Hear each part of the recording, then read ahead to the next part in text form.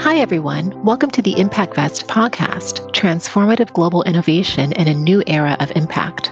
I'm Aisha Williams, the founder and CEO of ImpactVest, and along with our guest host, we aim to inspire and motivate towards collective positive global impact to solve our world's most pressing challenges in sustainability. With each episode, we will engage in insightful conversations with global changemakers, visionaries, and sustainability activists who wish to build a more sustainable and resilient future. Join us now as we create the future of impact. Hi, everyone, and welcome back to our podcast. Today, I have the pleasure of being joined by Favour Madubuko, who is a co-founder of Canisa Health, a tailored care platform aimed at helping hypertensive patients. Welcome to our podcast, Favour. Thank you so much, and I'm happy to be here. So, Favour, can you tell us a bit more about your work and the vision behind it? Sure, definitely. Once again, I appreciate being here, and my name is Favour Madubuko, and I'm currently studying at Aisha University. I major in computer science, and I'm in my second year. Prior to Canisa Health, I've been working part time.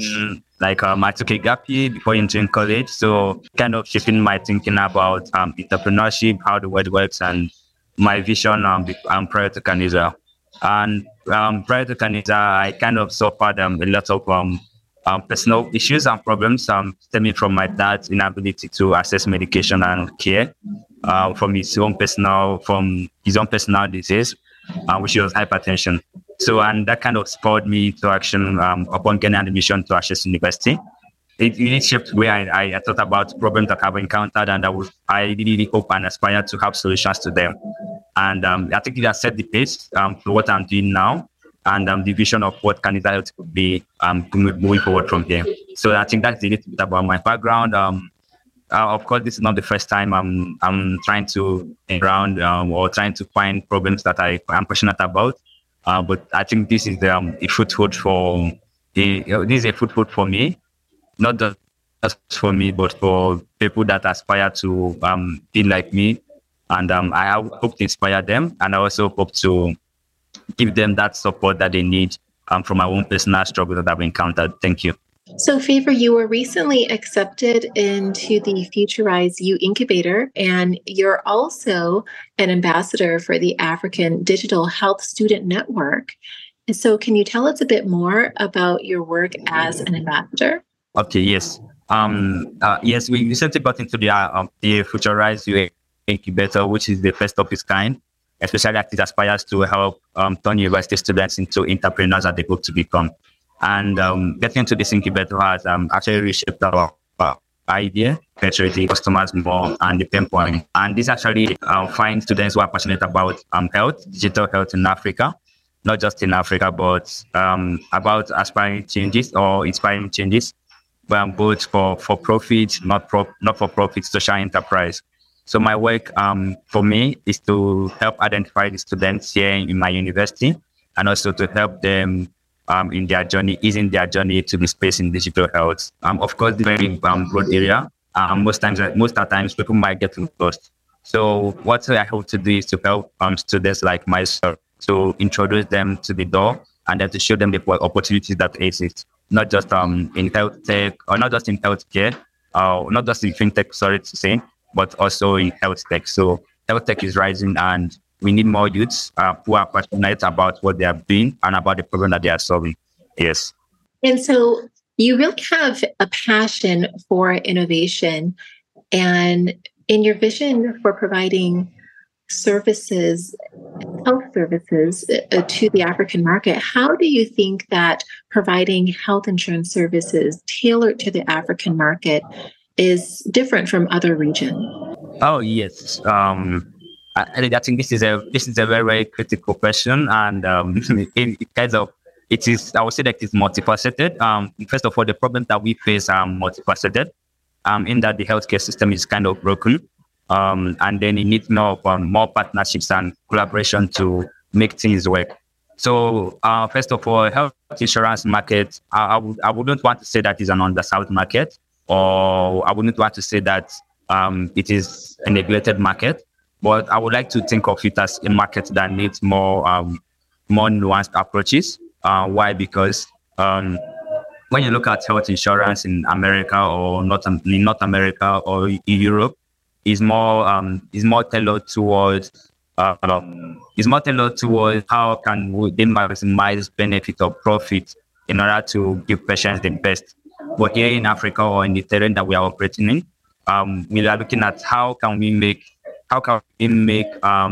patients in remote areas, not just remote areas, who has never had the opportunity to experience good healthcare, get good healthcare. So the dynamics are a bit different. Meanwhile, we are kind of battling with the problem of financial burden on.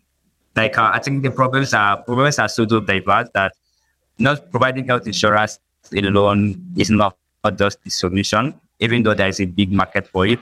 But then how can systems that we are collaborating with, or the systems that are delivering the services functioning, or how are they practicing how are they practicing medication giving, how are they practicing integrated care, how are they practicing remote patient monitoring, because all this forms part of a good health insurance package. The market is there, but then we're looking at the systems. So how can the systems, you're thinking in systems and not just in a single unit. So that is the big answer to this question. But then for a market, yes. But for the systems, we are not sure how. There's so much to be done for more packages to be rolled out, for more benefits to be accrued to the patients. Yes. And often many of the challenges that we see in the sustainability space are systemic. What are some other challenges that you see are systemic within providing health insurance services? Yes. One of these problems that I've seen that is kind of systemic is we say it as systemic, but then I tend to think of it as personal preference and choices. Because what kind of target market being made to, or what kind of students might desire something different than teachers.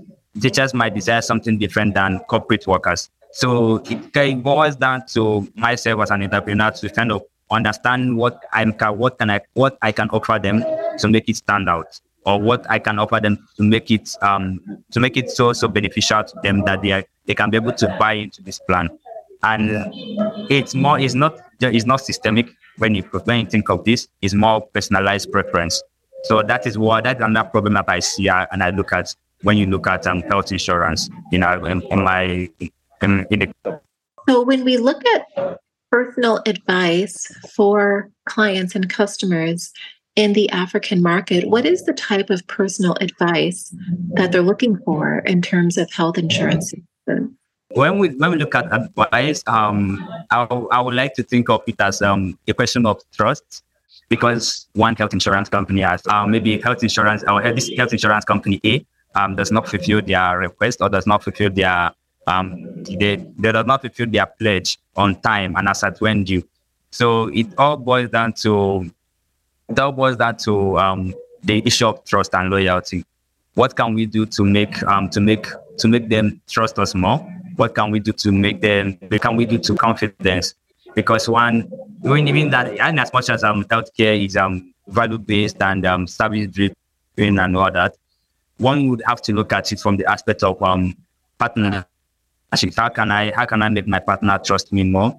What kind of value am I bringing to the table? What is my value proposition? So it's about thinking around a value proposition that we are offering.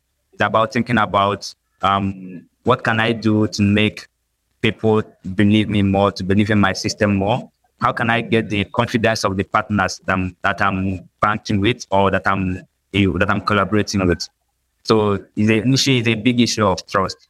So when we build for trust, we build for value, and above all, we build we build more importantly for the patients. So those are the three things that I would like to say about the advice I would give for myself and anybody out there building within the health insurance. And how do you build trust with your clients and customers? Okay, yes.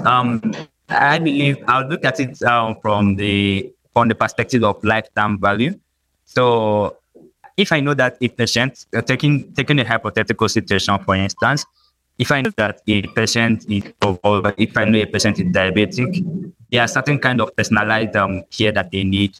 There's certain kind of value that they need to derive. And if I'm able to come through at all times, or let's say refilling their drugs as at when due, checking up on them via my customer service channel, it kind of builds the trust because one, they understand that someone really cares for them. They understand that, oh, if I'm not here to do this for myself, someone is actually looking out for me. And on the side of the caregiver, we look at when they make pledges or when we make pledges to them, how efficient are we in delivering what we say we are going to do, or how efficient are we going, how fast or how prompt are we in fulfilling what we say that we are going to fulfill. So I mean, look, that's the kind of, I mean, I take for instance, you've gone to maybe a banking hall, you've been a customer for over 10 years, and then one day you walk into the bank and maybe you usually have this cozy, comfortable air conditioner or something, cooling down the heat that you feel when you walk into the bank. But this particular day, you don't have that with you, or they don't provide you that. And you're meant to stand all the way in the banking hall. I mean, you've been a loyal customer for 10 years, but then they don't value you. So it's about how can we make them important in this sense? I'll use the word important. How can we make them value? Because it's a two-way thing. Yes. And how important is scaling technology when providing your health insurance services? And what are your clients and customers looking for in terms of technology in health insurance services? Yeah, I think this question. I was actually discussing this kind of question with my colleague or my pharmacist, and one thing that we kind of look at is the aspect of embedded finance. I think it's embedded finance. How can we pursue orders quickly? How can we make payments fast? How can we facilitate cross-border payments? Because in as much as when we talk about health insurance, we are talking about financials, or we are talking about fulfillment and all that. So the aspect of technology is, I think the technology should work this way in Africa. Or we've not experimented that yet, but this is what I think, and this is what I believe might work. So you are enrolled in, let's say, health plan A or health insurance A, and you don't have this. You have this restricted luxury of certain hospitals you should visit, or certain private firms or private hospitals you should visit. But along the way, you discover that your hospital, you are not being treated nice, or you don't like the services of these restricted hospitals within your health insurance plan, and then you opt to go to another one outside of the scope of your health insurance plan. So the question now becomes that how can we still come through for you as a company? How can we still come through for you and still pay for this kind of service that you've enjoyed from this hospital outside of our scope, or our restricted areas, or our restricted hospitals that you should visit? So I think this is where technology comes into play. Your ID number, your type of health plan that you are enrolled in. How can we make it quick? How can we make it efficient? How can we make? You just imagine how fintech companies work. There's a kind of move towards digital cards, mobile cards, where you just have to create your bank cards or create your card by yourself. So I imagine this kind of system or this kind of technology in healthcare, where it's kind of decentralized, where payment is not a problem, where patient has more freedom, or patient have more freedom to visit where who they ever want to visit. And you specifically focus on hypertensive patients, and you spoke about your father and your family history. Why do you think it's so important to focus on this specific segment of patients in health insurance services? Yes. It's kind of personal, right? But from our user interviews, from requirements gathering and all that, we found out that most of the doctors confirmed that heart disease is still a central area when it comes to healthcare. I mean, heart disease, or let's say hypertension, or many related illnesses stem from heart diseases, or they mostly stem from heart diseases. Now, imagine a situation where you suffer from high blood pressure, and then you develop stroke because it is unmanaged, or then you develop some kind of liver cirrhosis or something because it's unmanaged. So we go back to the root cause, which is elevated blood pressure, and which is kind of high-term hypertension. So I believe this is where, because why statistics for non-communicable or communicable diseases might be blown up, or why it's very, very out there, and it's evident, right? A lot has not been done towards educating people more on what non-communicable diseases are. Take, for example, malaria. I can go get my drugs for malaria. 1 week, I'm fine. 2 weeks, I'm okay. I'm back on my feet. But then when you look at the aspect of non-communicable diseases, it's a lifetime journey. It's something that you need to start curing on time, or it is something that you need to watch your health on time. And I believe that, not just for me, I believe that anyone who really needs to solve a big problem in healthcare needs to focus on these particular areas, because other ones can, I'm not saying that they are not important, but then they can be effectively managed. There can be redemption at one point or the other. But then when it comes to non-communicable diseases, especially hypertension, is a whole lot involved. For more clear or for more precise description, my dad has suffered hypertension for 6 years now, and he has developed other conditions relating to insomnia. He finds it difficult to sleep because it really affects me a lot. So, I mean, what if you have got these complications early enough? So I believe it's not just personal, but it's something that is more evident or evidence-driven. Thank you. Yes, and hypertension is so important to find a cure for and to provide services for, because our health is all that we have. And so the services that you're providing are so important to be able to find solutions, to be able to really have early detection also for those who may not be able to have access to those services at a very early stage of hypertension.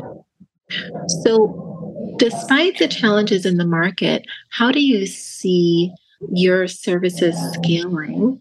How do you see yourself utilizing technology in order to scale in the market? One area I would like to focus on is partnerships. I sincerely believe that partnerships is the way to go. And why I believe that is because looking at the landscape of health, we don't build a single unit, or we don't build a standalone system. And this is why I believe that partnerships is the way to go. Now we are looking at a system where interoperability is not a problem. EHR systems can interact with our own system. Existing infrastructure that is already here is not being, instead of being unutilized, it's basically being more utilized. So we are looking at collaboration, partnership. We are building for unity. So how can we make the systems that are in existence more efficient or more effective? And that is how I believe that scaling. That's how I believe scaling and partnerships should solve a big problem for us. Or when we look at navigating the market. So we answer the question of how can existing systems be made more efficient? How can you manage your patient out of hospital? How can your patient still valuable without you being in contact, physically contact with them? So that is one way we are looking at it. So I think the biggest answer to that is partnership. Why other factors might play a part, I believe that partnerships, it will play a very, very long way in helping us navigate the market. And what types of partnerships are you looking for? And what would be the most ideal partnerships for you to be able to scale? One of the most effective partnerships, we're looking at partnerships with private caregivers. It's not from the existing terrain or from the existing evidence that is with us. Well, we kind of find it difficult navigating the public healthcare system because of so many problems and bottlenecks, which might hinder growth for us as a young company. So we are looking at partnerships from private organizations. We are looking at partnership with pharmacists, and we are also looking at partnership for home care organizations or home care givers, because we are looking at how can we drive value that people can see. We are looking at even before we move on to insurance companies. But for now, these are the three critical areas that we are looking at. Insurance companies can come in at a later stage, but right now, I believe that we are not yet ready for that scale. But then we are looking at the value that we can offer these three group of consumers that I've already mentioned. Well, it's so exciting what your vision and mission is to provide health insurance services and to really allow those to have early detection options for hypertension. So important to be able to provide that and to take care of our health. This is really the foundation of being able to build an entrepreneurial economy, is to provide health services so that we can start to improve the health industry and provide the early detection services to allow those to live a more sustainable future. Well, it has really been a pleasure having you on our podcast, Favour. I'm really looking forward to see how you scale in the future and the partnerships that you're building. Also, the creation of the health insurance services that provide early detection solutions to so many. So thank you for your work in this area. Thank you so much, Aisha. I really appreciate being on the call with you and sharing my ideas and our job plans with you. Thank you, Favour. Thank you, everyone, for listening to the ImpactVest podcast, transformative global innovation in a new era of impact. Join us next week for another episode and become part of our ImpactVest newsletter community, where you will receive all of the latest updates about our work in this new era of innovative impact finance. See you next week as we create the future of finance at ImpactVest.